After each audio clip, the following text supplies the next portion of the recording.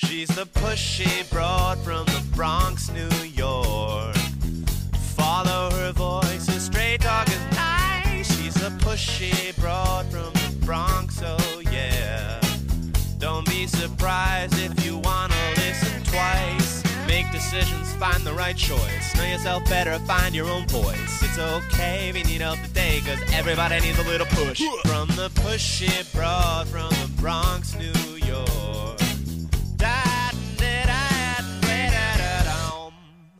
Welcome, Transformation Talk Network listeners. My name is Ellen Stewart, and I am the pushy broad from the Bronx. Welcome to my show, Recovery Recharged, where we share advice and assistance from experts in recovery. I am so glad to be here today because I am talking about a topic that every one of you can get behind. I have such an expert with me today because he really makes a difference in the recovery industry. The topic today is men's issues in addiction and recovery. And I've centered around men because there are distinct differences in how men view addiction and recovery from women. Last month, we talked about women's issues, and this month, it's really important that we talk about men's issues.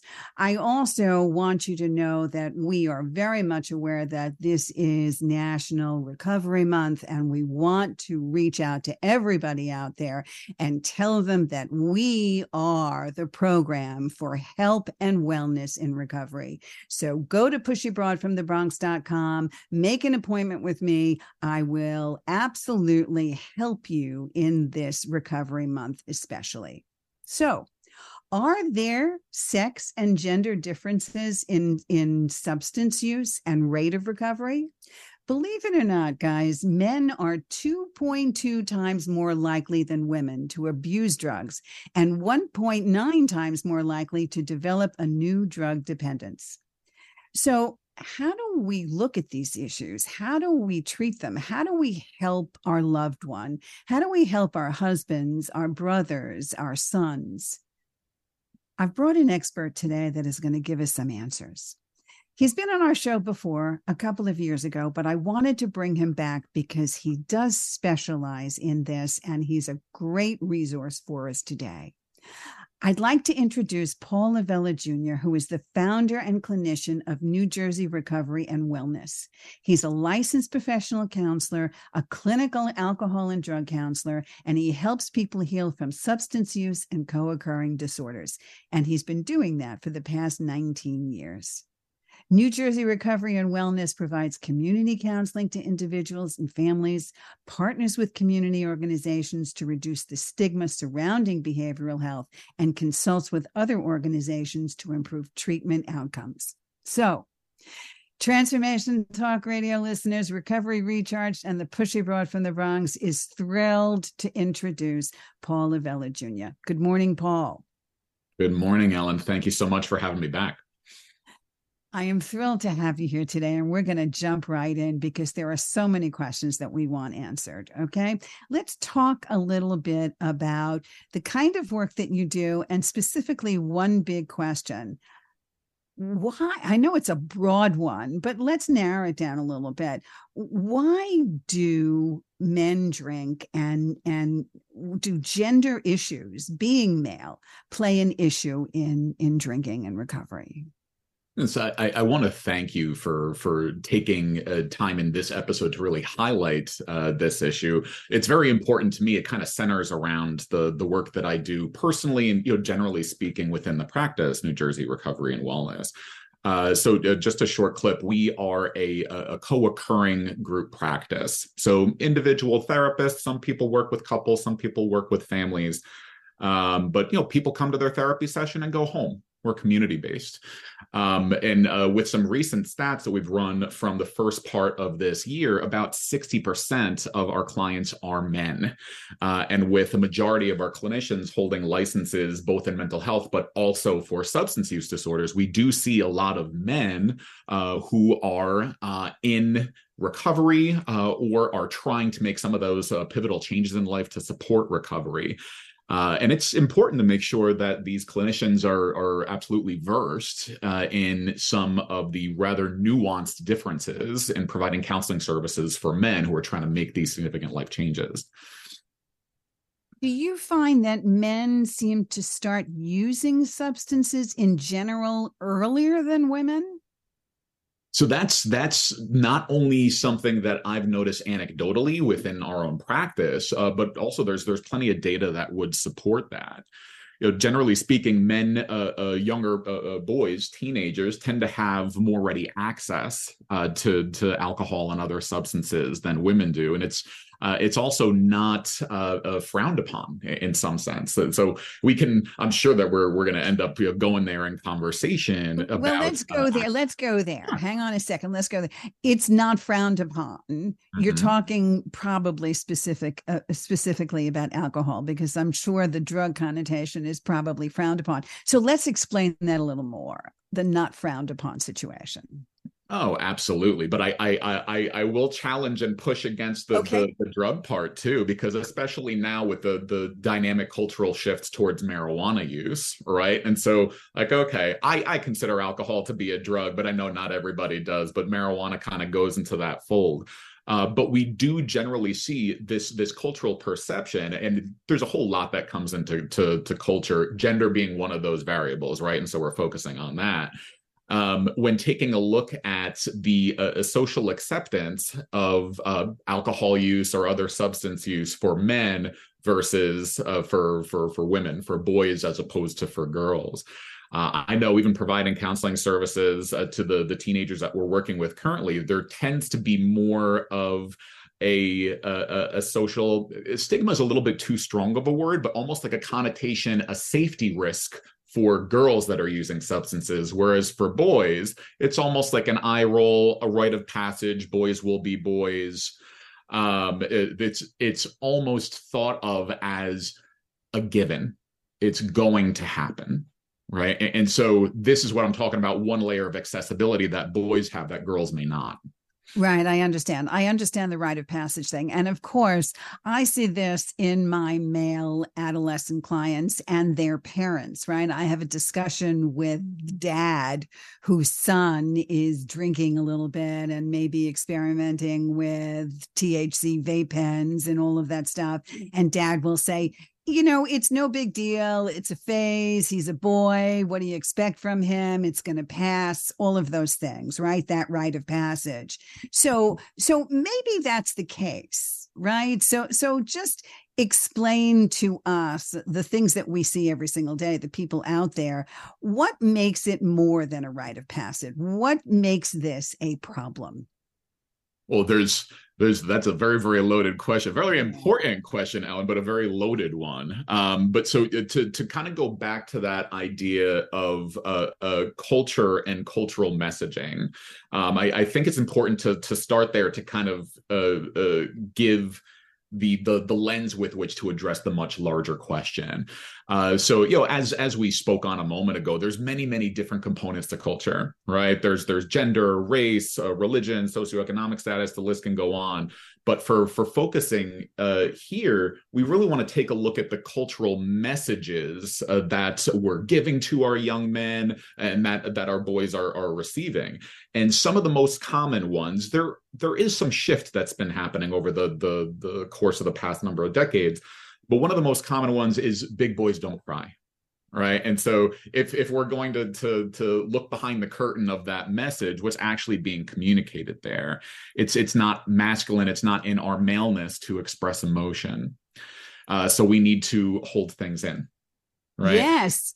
So, and with that, yes. And with that, of course, expectations of strength and being a protector and showing no fear, all of those things are sometimes beginning to change over time, but there is a standard and there are assigned specific gender roles that we still deal with on a regular basis. And that sometimes is the strong messaging that comes down. And because of that, boys have to hold stuff in, right? They just have to hold all of their emotions in.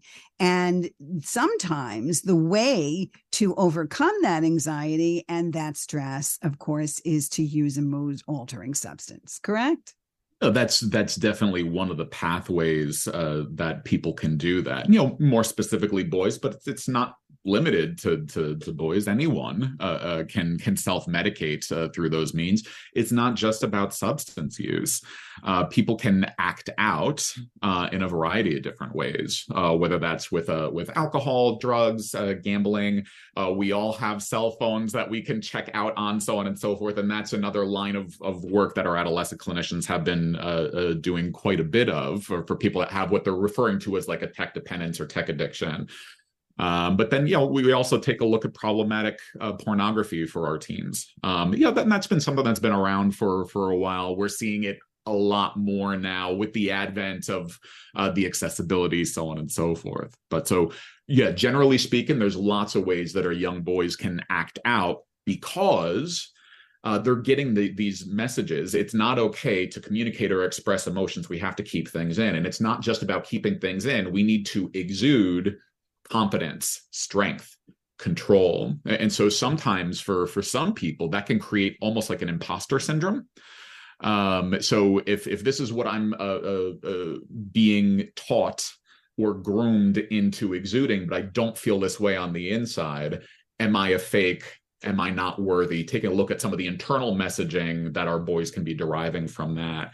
And so there's there's mild damages which can then grow into something bigger. And if we're not cultivating an environment where our boys can sort this stuff out, there's lots of opportunity in the future for them to try to reconcile it in some not so great ways.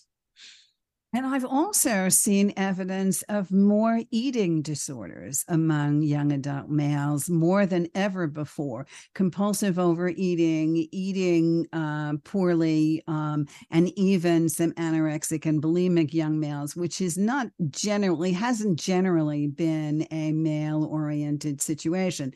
But I think that you are correct in the fact that self-esteem plays a very big role, and of course, lack of personal self-worth. And boys also do measure themselves against other boys in competition, in sports, in intelligence, in everything, in physicality, which makes it much more difficult for them to be who they are, open in the world, be who they are. That's right. Yeah, I really agree with you. So let's talk a little bit about some of the impulsivities and the immaturities. If somebody's a little bit more emotionally dysregulated, where do we go? How young do you see it starting? And what can you advise parents? What are they looking for? Yeah, so that's again another thoughtful question there.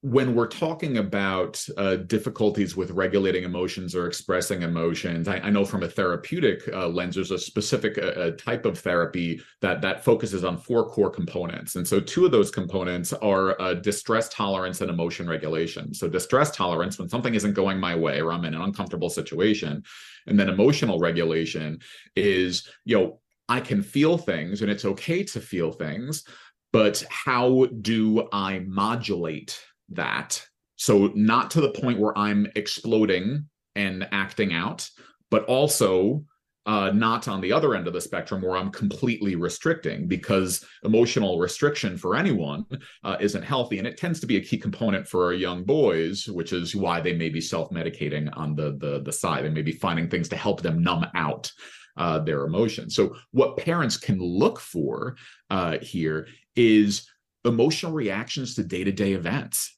right? And it doesn't have to be about school, because I'm sure we can get a lot of shut down responses to how was your day at school? Fine. Give us a couple of specific examples of questioning and emotional responses.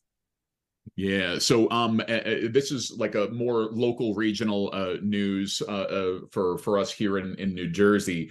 One state away in Pennsylvania, there was a recent prison member breakout, and someone has been roaming around in like the backwoods of southeastern Pennsylvania. Topically, it's come up in sessions as well as in personal life over the past 2 weeks. And even just like, oh wow, did you hear about this? What do you guys think about, like, even just checking in to cue in for emotional reactions, checking in on emotion words? How does that? I sometimes frown at myself when I hear myself saying, "How does that make you feel?" It's a therapist trope, but really for adolescent development, just in general, we want to hopefully be building on our emotional intelligence, our emotional IQ, and boys tend to be a little bit more stunted there. So just kind of keeping that door open for checking in on responses, reactions. Friendship situations. If there's an argument with friends, if they stop hanging out with their crew for a couple of days, hey, what's going on? Just making sure that door is open can be vitally important for young boys.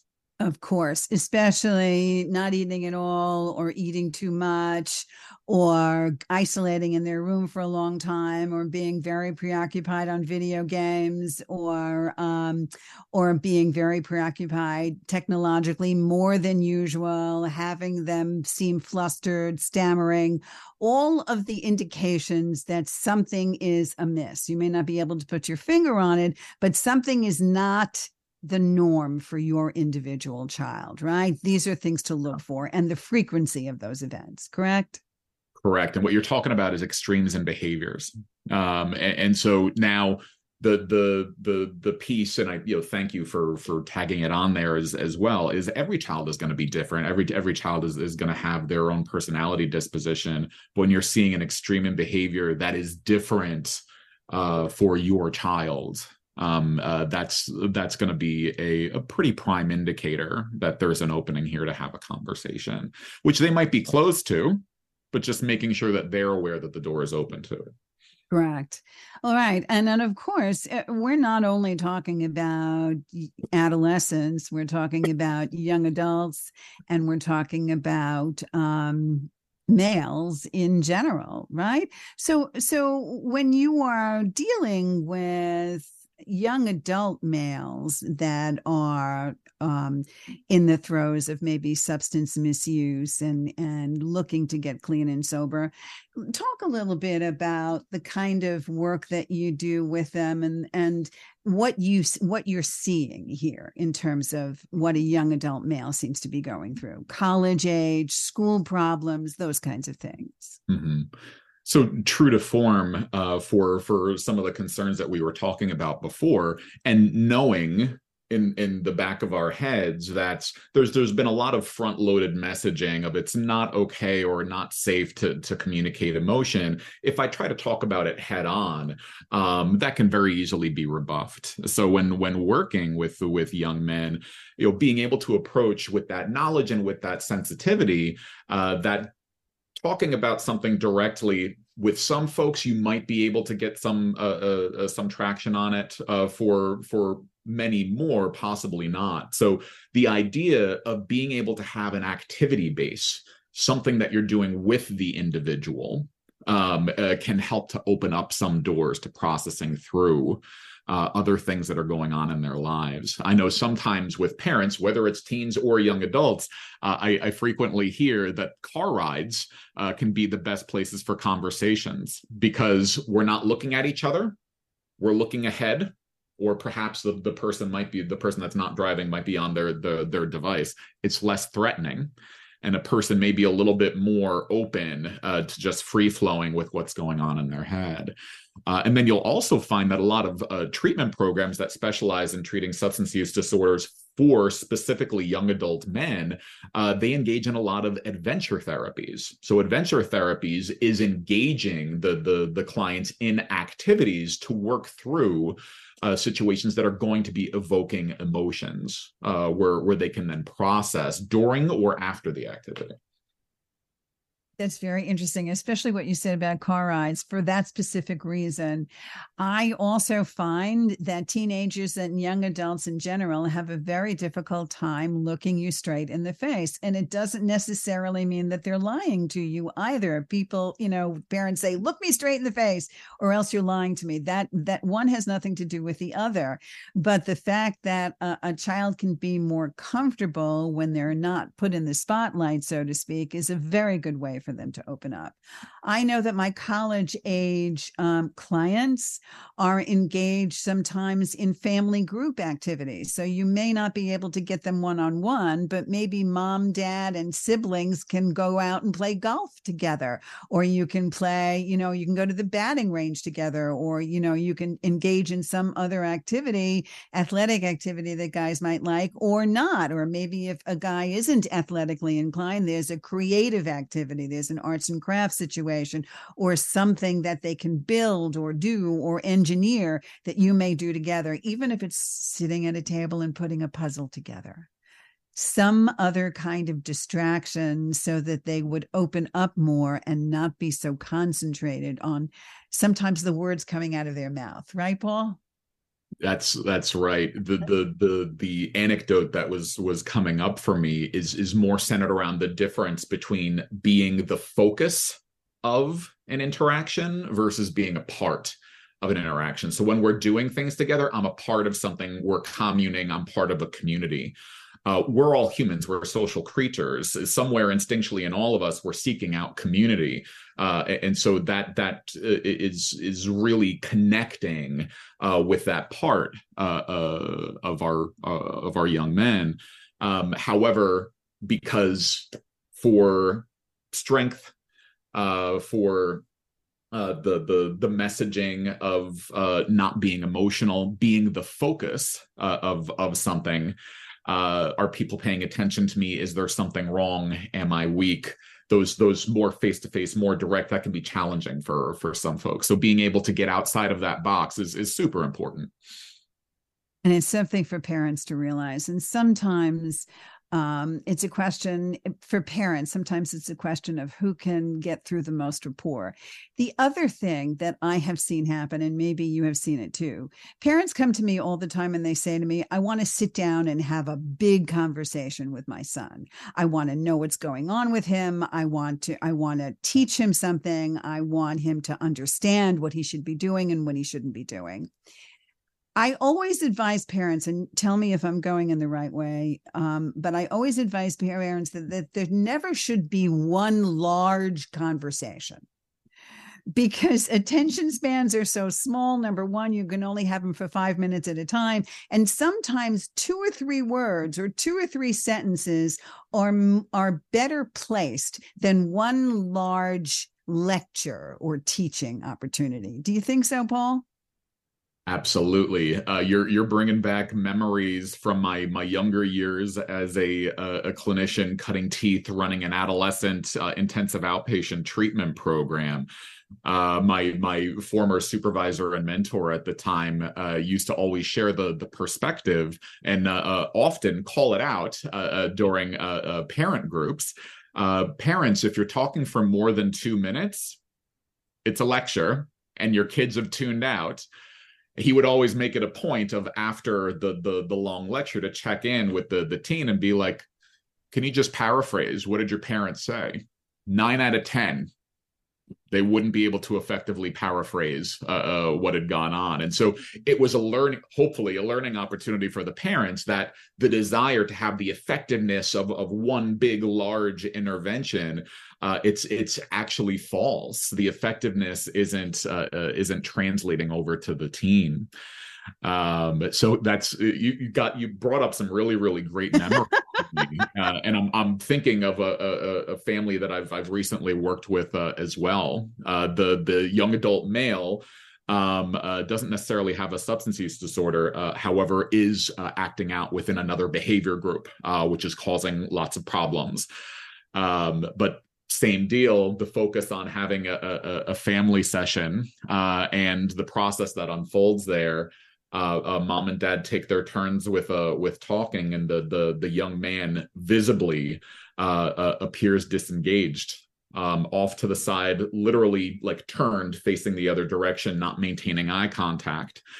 And then when you go to check in, there's nothing there. Little is registering, except I did something wrong. I'll do better next time, whatever you guys want. It's like, it's a script. How many times have you said those words? If we want to be effective, it's not one conversation. We want to keep the door open to have ongoing communication. I understand completely. And I say this to parents, and here's a big thing, parents out there. If you're going to make this a lecture moment or a teaching moment, don't do it. Do not do it. If you think you're going to impart some profound words of wisdom, it's not happening. Okay? Don't do it. Your kids are getting nothing out of it. Just walk by occasionally, tell them you love them, tell them you'll support them, tell them that they should make healthy choices, little sentences, little proud sentences. I'm proud of you. I love you. You can come to me for anything, little phrases, and walk away. They will hold on to that more than the 15 or 20 minute. We want to have a family session about how you're going to improve the next year of your life, especially since this is the beginning of the term, right? So parents want to sit down and say, let's plan for the term, right, Paul? Absolutely. There's also something to consider there when it comes to relational equity. I'm trying to recall exactly where I got this analogy from. However, it was rather poignant. It kind of like hit the nail on the head for me. The idea of if we want to maintain open engagement with anyone in our life, but I've specifically known this to be true for the young men that we work with, you need to really consider the ratio of your critical feedback to your praise, to your solution focus, to your looking and moving forward, right? And so it's like, all right, so you've got two piggy banks, two bank accounts. How often are you depositing into the criticism bank account, and how often are you depositing into the praise bank account? That's a perfect analogy. I am really thrilled with that. I need you to keep that in mind out there. How often are you depositing into the complimentary bank account? Terrific. When we come back, we're going to talk more about men's issue in recovery with my expert, Paul Avella Jr. We'll be right back. From the pushy broad from the Bronx, New York.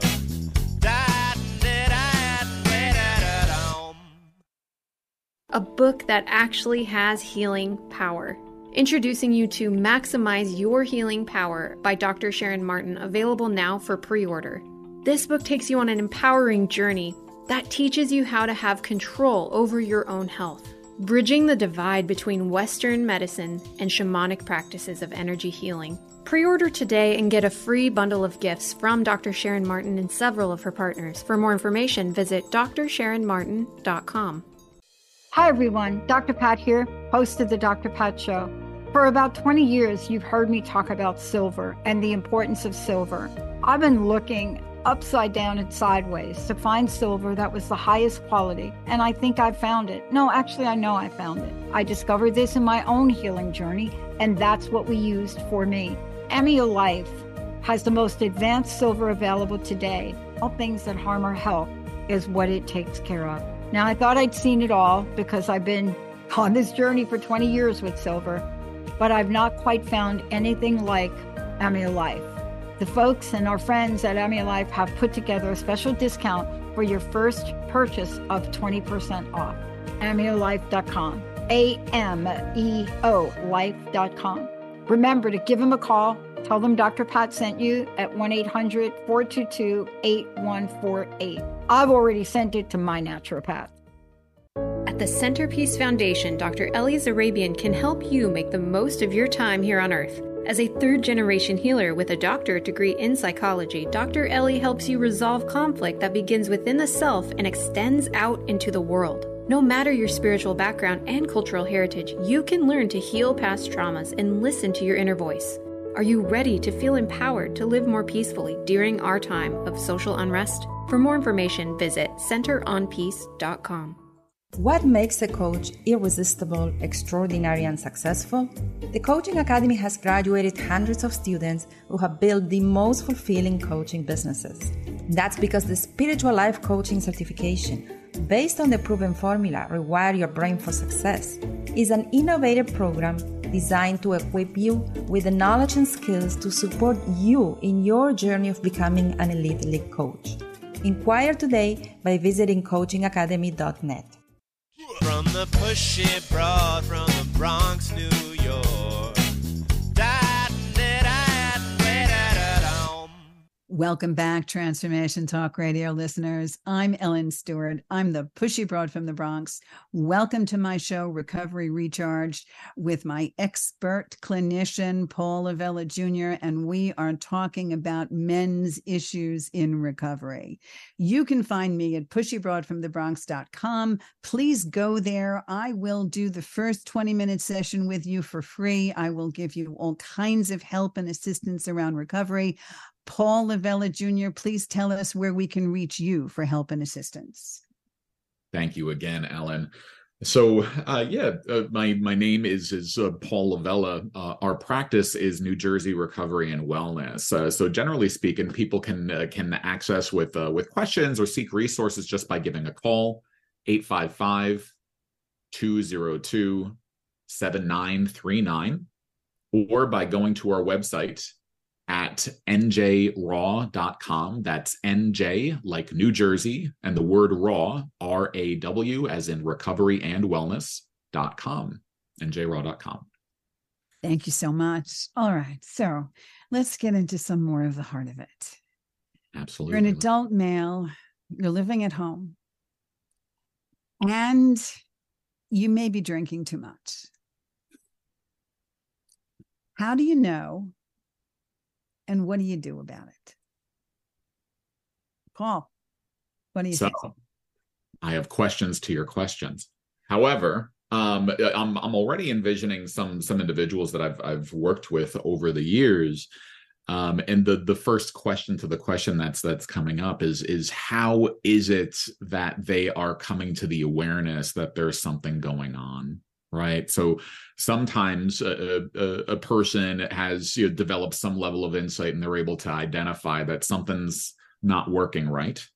Whether they're noticing that there's more arguments with their significant other, if they're distancing from friends, if they're noticing that at the end of the month they have less money going into savings or no money going into savings. Where's my money going? So are they aware of it themselves, or are they getting feedback from other people in their lives, or possibly being compelled by a loved one to consider making this lifestyle change? So, but you're absolutely right. So what happens, what I have seen, and you tell me if this is the case, when you have a male that comes into your office and substance misuse is a big thing, is the thing, do they come in and say, I have a problem? Or do they come in and say, my wife sent me? How does that work? You tell me. So I see both, actually. It tends to be for individuals that are coming in and recognizing on some level that are recognizing some degree of misuse of alcohol. They likely have had several different treatment experiences before, whether that's going to formal treatment programs or perhaps they've been in individual or couples counseling at some point in the past. For individuals that are coming in that might not be sure, it tends to be that they are coming in being compelled by someone in their life. And so if a person's not a teenager or not a young adult, usually the person that's compelling them is the significant other. Whether it's this is you got to choose stop drinking or get out of the house, or premarital. I don't know if this is the right move until we work out what's happening with the alcohol or other substance use. I understand. Okay. So for those of you out there that think that your male partner is having a substance abuse issue, Paul, what should they do? Talk about it. Absolutely talk about it. So there is an expression that addiction, and we're going to consider alcoholism or alcohol use to be encompassed in here, but addiction thrives in darkness. It doesn't stand a chance when you shine light on it. So the more that we don't talk about it, the more that we keep a secret, the longer the individual that has the substance use disorder is going to stay in that set of behaviors. So absolutely talking about it is going to be important. Connecting with professionals such as yourself to be able to find ways to coach through how to seek help for the loved one is also vitally important. There's peer support groups for family members or loved ones that have concerns for another's substance use.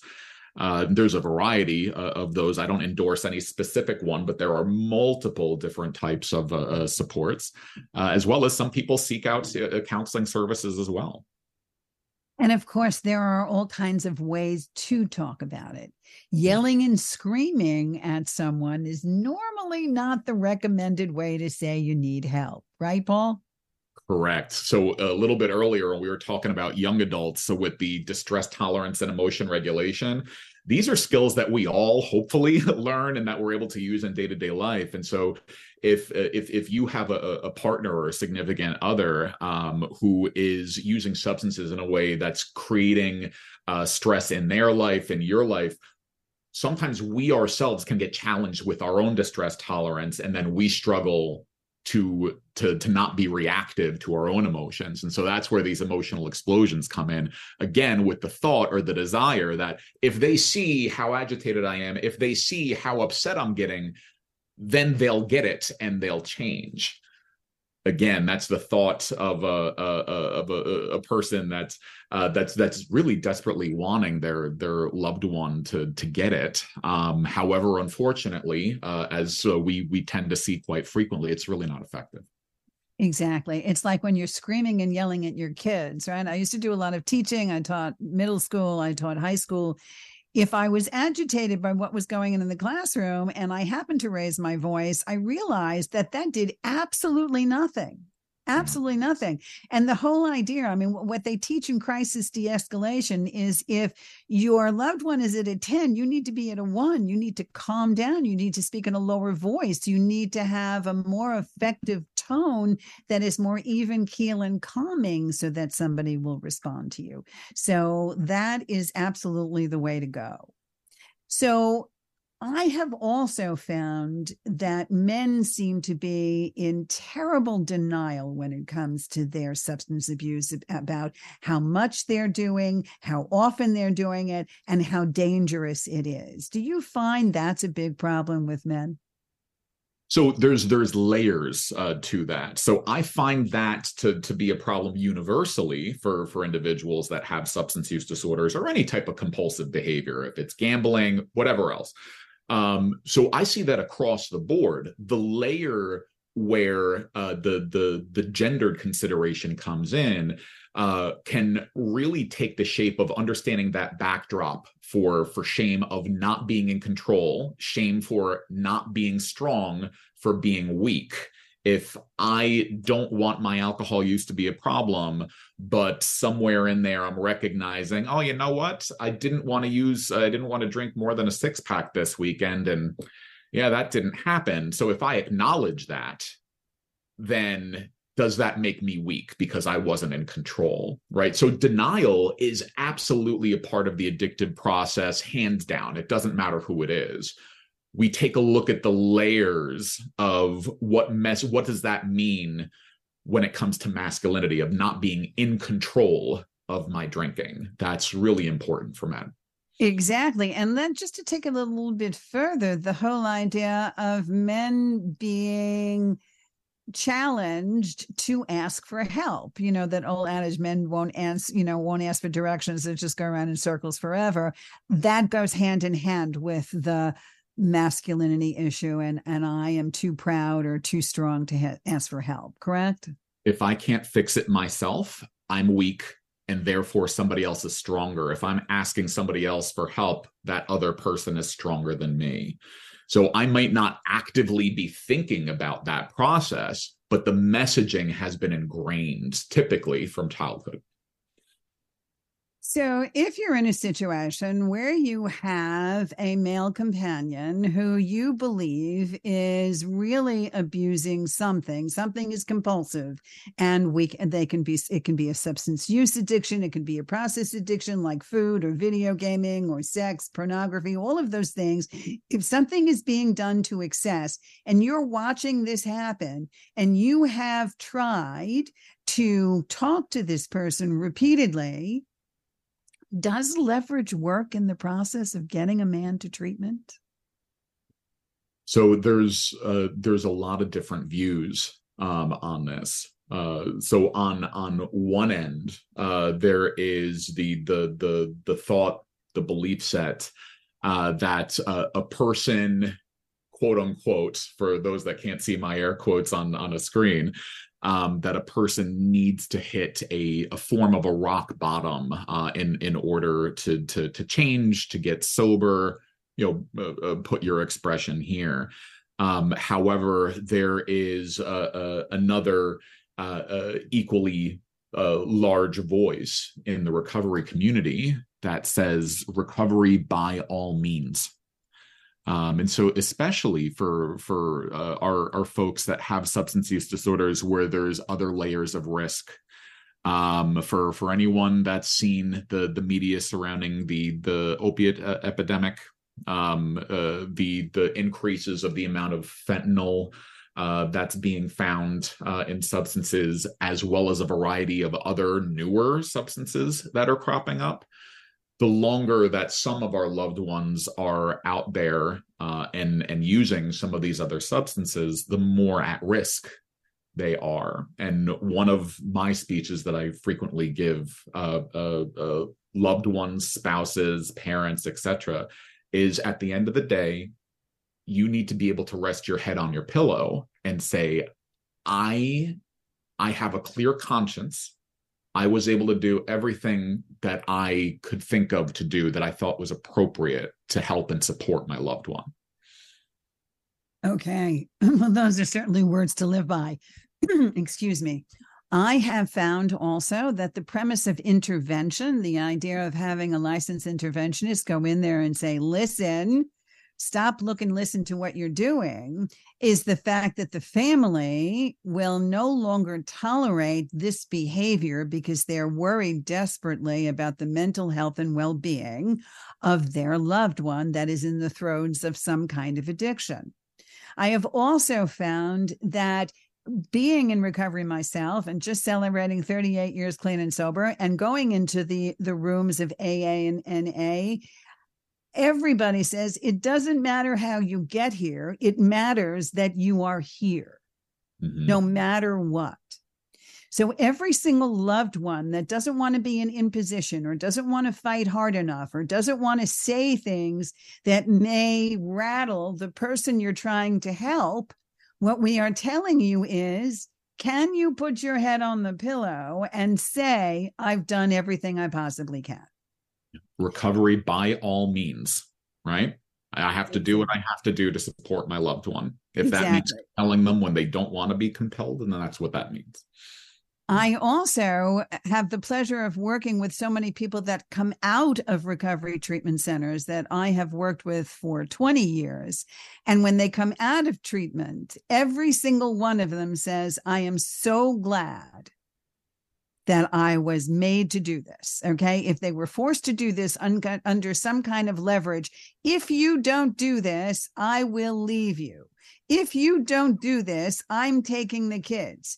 If you don't do this, you no longer have a relationship with me. If you don't do this, I can no longer be in your life. People that come out of treatment turn around and say, thank God somebody took a stand on my behalf. It may be painful at first, but like Paul said, recovery by all means. Correct, Paul? That's the way to do it. That's right. All right. So I want to talk a few minutes about what it's like for gay men fighting substance misuse and what it's like for them to think about coming into treatment and the kinds of programs that are out there. So talk to us about what that exploration and what that process is for a gay male that is thinking about recovery. There's a lot of nuance that's involved there, and if I can even amplify this a little bit, right? Because there's gay males.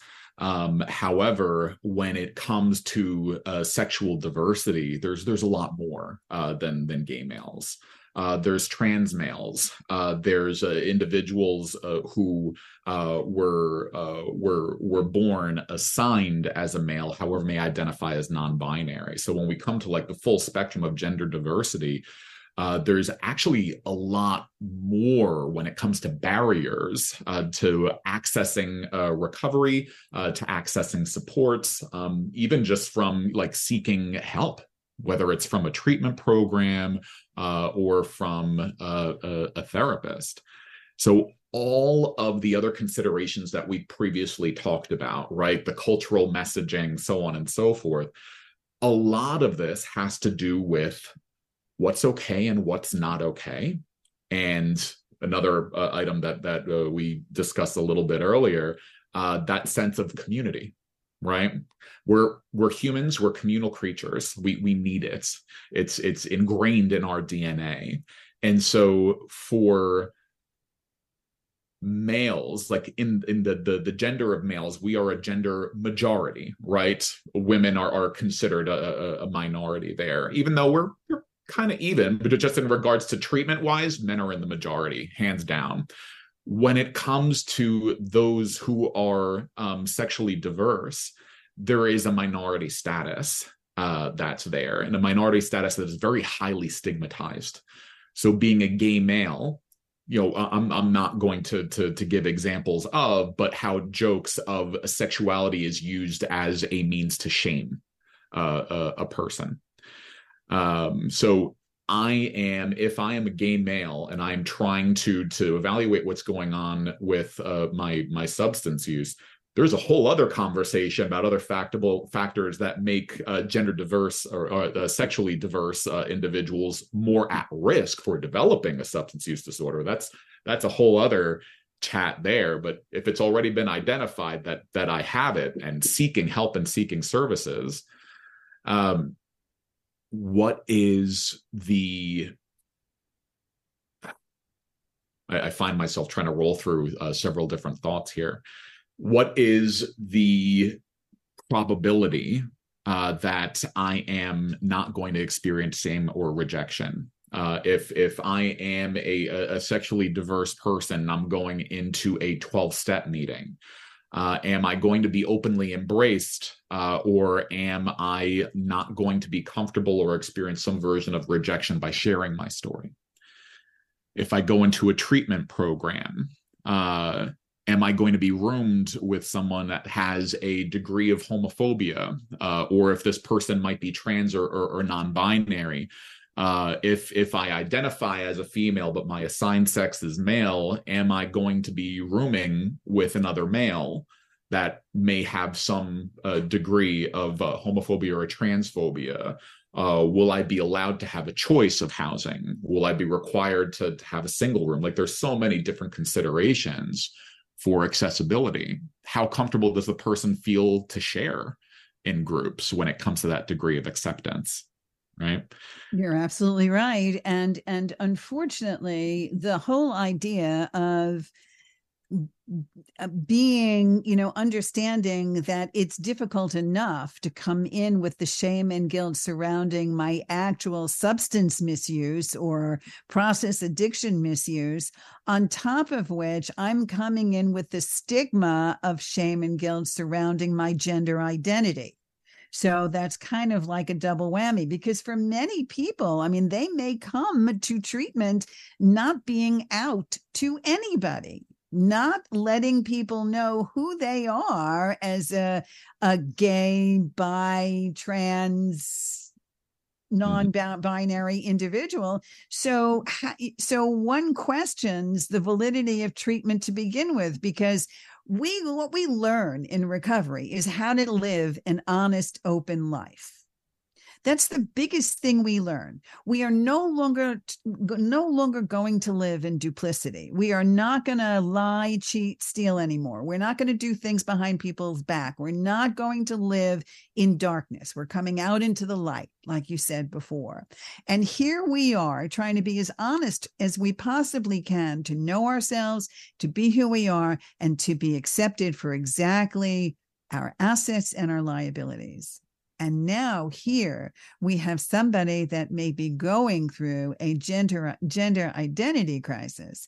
And even if they're out to themselves, maybe are not out to the world.